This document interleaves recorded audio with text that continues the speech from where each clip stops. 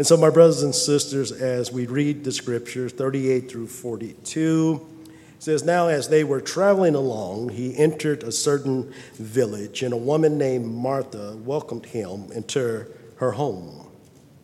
And she had a sister called Mary, who, moreover, was listening to the Lord's word, seated at his feet. But Martha was distracted with all her preparations. And she came to him and said, 'Lord, do you not care that my sister has left me to do all the serving alone? Then tell her to help me.' But the Lord answered and said to her, 'Martha, Martha, you are worried and bothered about so many things, but only a few things are necessary, really only one. For Mary hath chosen the good part, which shall not be taken away from her.'" And today we would like to talk about, amen, Jesus cure a troubled heart. Jesus cures a troubled heart. My brothers and sisters, as we look at the text today, and as we look at the tales of two sisters, as we look, amen, two servants, and what I want to do today is try to see where you and I, who we identify with the most. And as we look at the scripture, and we'll go to various scriptures and to bring out, amen, the attitude of these two women. And as we look at the circumstances and situations that we're facing with, or that they're facing with, maybe today it can bring us to a conclusion that either we are a busybody or we are a worshiper. Amen. And some of us can be both. Amen. But we're more of one than the other.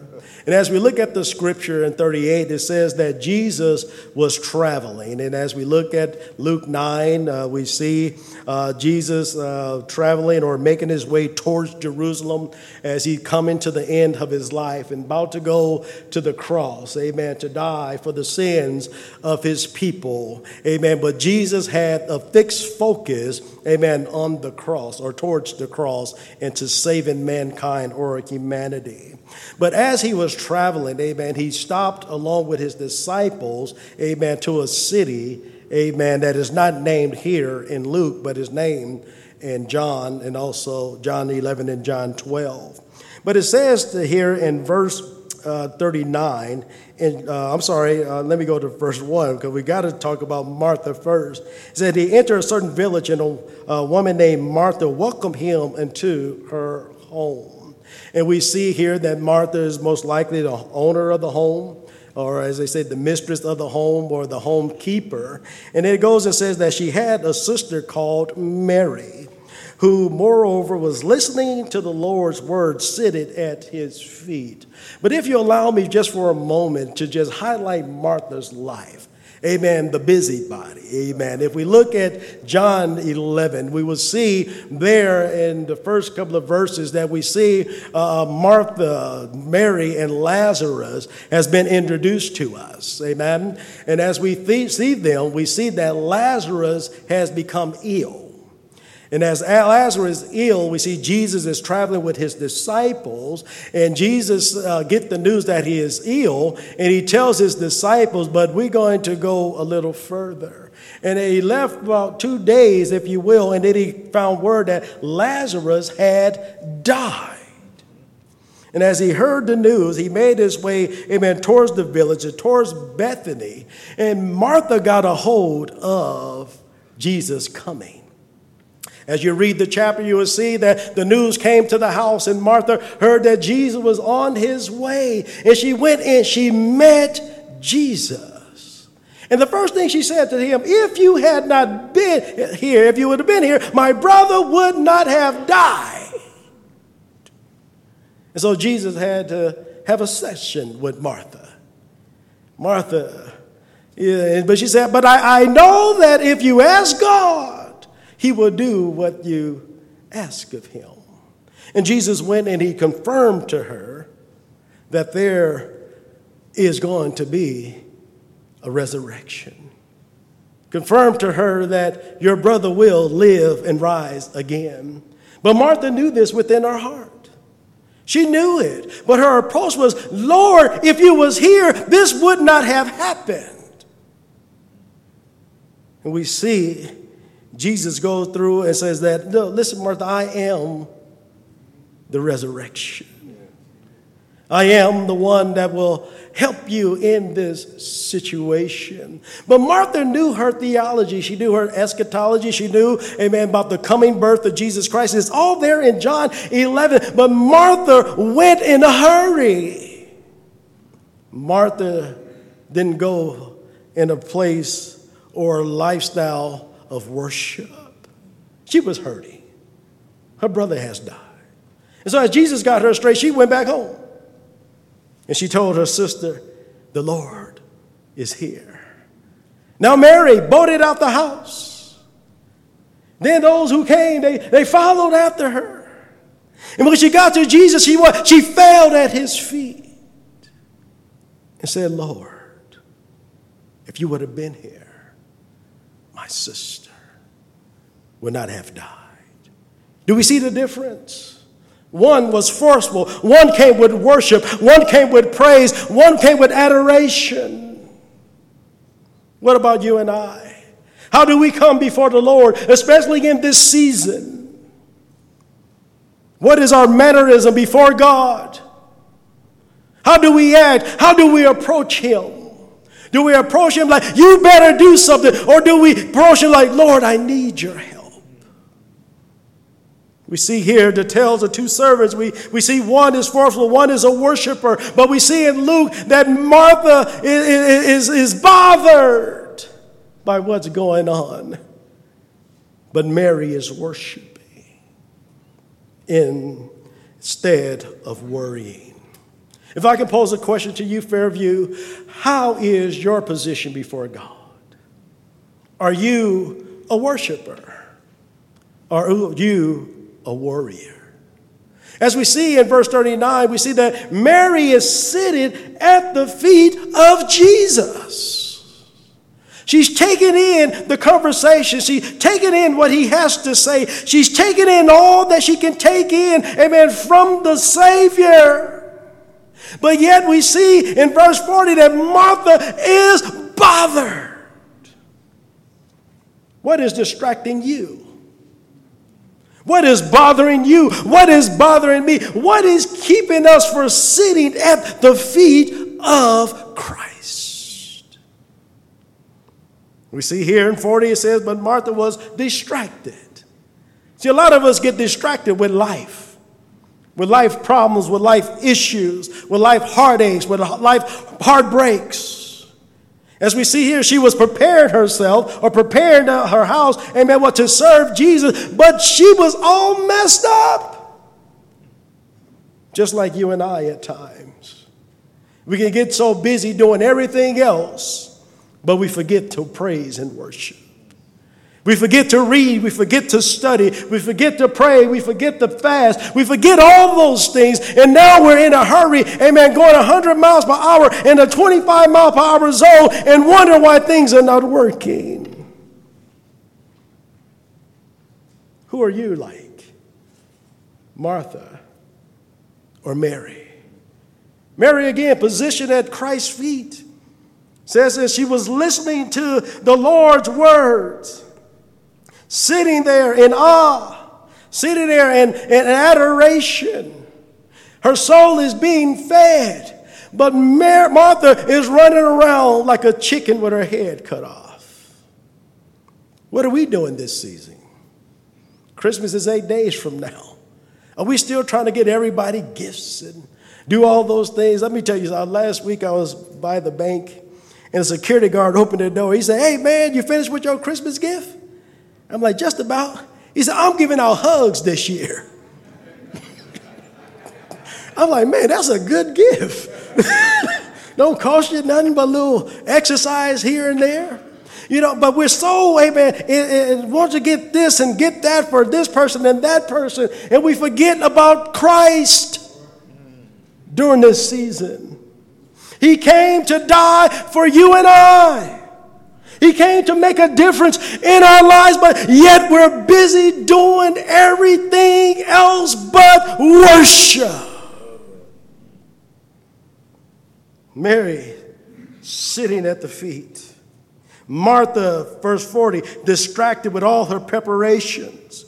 Yes, we got the trees, and yes, we got wrapping paper. Yes, the house is all tore up, but for what? You're going to buy gifts, and some going to lose them.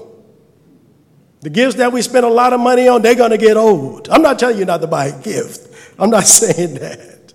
But I'm saying there's a specific reason, amen, for this season is to what? Edify and magnify the name of the Lord, that people will know that there is a Savior. The best gift that we can give is that of what? Jesus Christ. But we're too busy giving everything else. Stressing over things. Are they going to like it? Is this the right color? Is this going to be the right size? So what? Give the gift. If it's from the heart, it'll be received in that way. But yet we see what? Martha in the kitchen, in the living room, in the backyard. She's all over the place, pots and pans, everything is screaming. But Mary is sitting. But let's look at Martha's attitude. She come and interrupt Jesus. Jesus.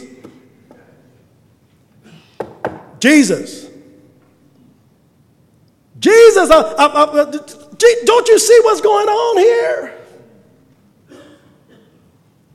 See, that's what forceful people do. Jesus, you see what I'm doing? Look at me, Jesus. Look at my sister. She's sitting at your feet. But I'm working. I'm cooking. I'm stirring up the pot, and she's not doing anything, Jesus. Is that us today? Blaming other folks because we won't worship or sit at his feet. We're all frustrated, and we compare ourselves with other people who's sitting at the feet of Christ. Hope that's not all of our stories. It's some of us. Might be the one who's talking to you today. But it says here, Jesus in his loving way, like we would have went off. Well, I don't know about, I would have went off. Okay, let me say me. I don't know about your attitude. Listen here, Martha. You making all this noise. It's your house. It's your party. Why are you frustrated? That's what I would have said. Okay? But listen to what the Lord says. The Lord says, and she'd say, Lord, tell her to help me. That's a demand. Lord, you make her help me. See, my brothers and sisters, those of us who have the Martha spirit need to learn how to have the Mary spirit. Why? Because we want like Burger King, we want it our way. Extra pickles, extra ketchup, extra onions, and all that stuff. But Martha is saying, tell her to help me. But listen to what Jesus says to her, Martha, Martha. Now remember at the tomb of Lazarus, she's like, Lord, he dead 4 days. He gonna stink. If you move that stone. He said, didn't I tell you to believe? Martha, Martha. Curtis. You. Jesus get her attention. You're worried and bothered about so many things. And if I can ask a question to the believers, what is bothering you? What is distracting you? Not your husband, not your wife, not your children, not the church, what is distracting you? Martha, Martha, you're distracted by so many things. Your mind is turning so many ways. You're thinking about everything at the same time, and you only can do one thing at a time. That's all of us. We're not superhuman.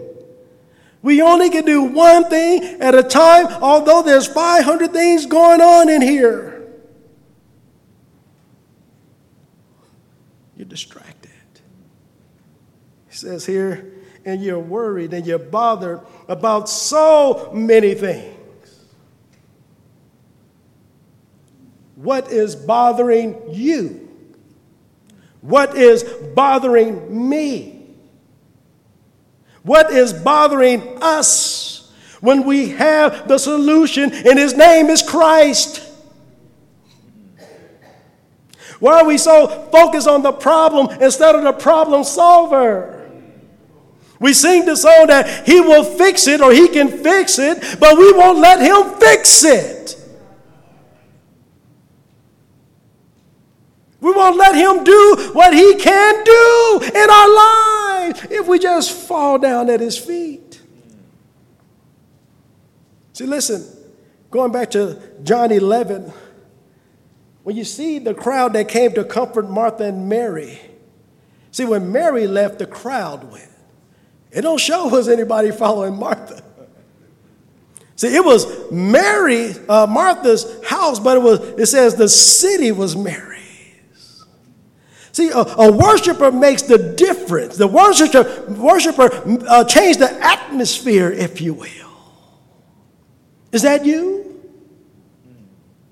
Is that me? Is that us? Do we make the difference in, amen, where we are, at home, and at our churches, at work, at play? Do we make the difference? You're worried about and bothered about so many things. Listen to the Savior. But there's only one thing. There's only one thing. And we know, Martha knew. She was saved, was she not? She knew, but she didn't do it. What is stopping us from giving our all or falling down at the feet of Christ when we know what to do? We won't do it. Too stubborn, too pig-headed, too arrogant to say, Lord, I need help. Or asking your neighbor for help. And I believe that's all of us at times. Life gets busy, get hard, it get difficult, and we try to push our way through because there's going to be a light at the end of the tunnel. But Martha didn't see that light because she had so much on her. Brothers and sisters, what is on you that you don't believe that Jesus can get off of you? Again, during this time, in this Christmas time, when we're going to be running here and there and trying to meet the needs and the demands of families and friends or even of our own selves, will we take time to worship? Will we take time to say, Lord, I need you? Lord, I'm dependent on you. Or will we allow the busyness of our mind to keep us entrapped and entangled in frustration? What are you going to do? The question is, what are you doing about it now? See, my brothers and sisters, it takes practice for us to become worshipers. It just don't happen overnight. Amen. Amen. Because most of us have been Marthas all our lives. Amen. Full steam ahead. Don't know where you're going. Just go. But we have to learn to take the good part. Well, what is the good part? Sitting at the feet of Christ. How do I sit at the feet of Christ? I grab his word. I sing songs of adoration and praise. I go through the Psalms, and like me, I'll make up a song. I'll open up a psalm, and I'll get there. It might not sound good to you, but my heart gets happy. And I sing in Z and E and all them. Amen, because I'm singing to the Savior. I'm worshiping him.